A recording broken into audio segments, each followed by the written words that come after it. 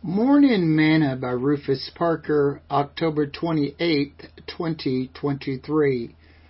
False trust.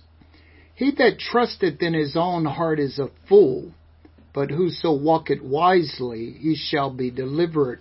Proverbs chapter 28, verse 26. Today's morsel. Looking back, how many of you have made a bad decision because you listened to someone who told you to just trust your heart? Most people who tell folks that haven't read the Bible.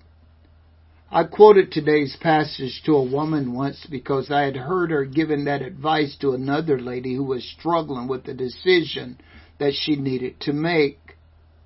She was totally shocked when I told her what the Bible says about trust in our heart. Jeremiah informed us the heart is deceitful above all things and desperately wicked. Who can know it? Jeremiah 17, verse 9. This is why I believe that Solomon warned us to trust in the Lord with all our heart and lean not to our own understanding, and in all our ways acknowledge Him, and He shall direct our paths. Proverbs chapter 3, verse 5 and 6. We must learn to trust God and not our feelings and emotions because they can lead us astray. The Bible says, "Cast thy burdens upon the Lord, and He shall sustain thee. He shall never suffer the righteous to be moved." Proverbs 55, verse 22.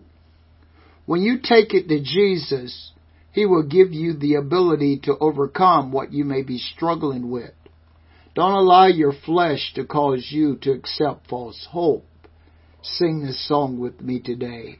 They that wait upon the Lord shall renew their strength. They shall mount up with wings as eagles. They shall run and not grow weary. They shall walk and not faint. Teach me, Lord, to wait.